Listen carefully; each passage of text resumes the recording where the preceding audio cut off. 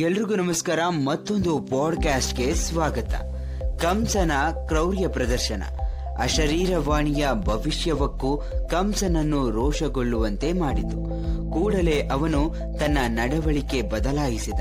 ಅತಿ ಪ್ರೀತಿಯ ಸೋದರಿ ದೇವಕಿ ಮತ್ತು ಅತಿ ಪ್ರಿಯ ಸ್ನೇಹಿತ ವಸುದೇವ ಅವನಿಗೆ ಈಗ ಪ್ರೀತಿ ಪಾತ್ರರಾಗಿರಲಿಲ್ಲ.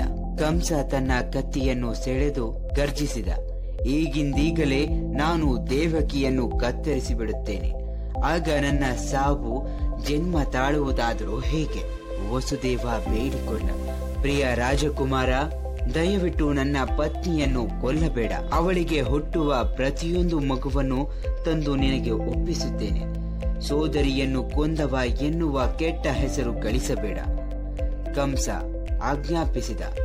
ಸರಿ, ಈಗ ಉಳಿಸುತ್ತೇನೆ, ಆದರೆ ನಿಮ್ಮಿಬ್ಬರನ್ನು ಹೋಗಲು ಬಿಡಲಾರೆ. ನಿಮ್ಮಿಬ್ಬರನ್ನು ಸೆರೆಮನೆಯಲ್ಲಿ ನನ್ನ ಅರಮನೆಯ ಹತ್ತಿರವೇ ಇಡುತ್ತೇನೆ. ನೀನು ಮೋಸ ಮಾಡುವಂತಿಲ್ಲ. ಕಂಸ ಅವರಿಬ್ಬರನ್ನು ಭದ್ರ ಕಾವಲಿನ ಸೆರೆಮನೆಯಲ್ಲಿರಿಸಿದ. ತನ್ನ ತಂದೆ ಉಗ್ರಸೇನನನ್ನು ಸೆರೆಮನೆಗೆ ತಳ್ಳಿ ತಾನೇ ಚಕ್ರವರ್ತಿಯಾದ. ತಂದೆ ಚಕ್ರವರ್ತಿಯಾಗಿದ್ದರೆ ದೇವಕಿಯ ಮಕ್ಕಳನ್ನು ಕೊಲ್ಲಲು ಅನುಮತಿಸುವುದಿಲ್ಲ ಎಂದು ತಾನೇ ಚಕ್ರವರ್ತಿಯಾದ. ಈ ಒಂದು ಪಾಡ್ಕಾಸ್ಟ್ ನಿಮಗೆ ಇಷ್ಟ ಆಗಿದ್ರೆ ಲೈಕ್ ಮಾಡಿ, ಶೇರ್ ಮಾಡಿ, ಹಾಗೆ ಕಮೆಂಟ್ ಮಾಡಿ. ಎಲ್ರಿಗೂ ಧನ್ಯವಾದಗಳು.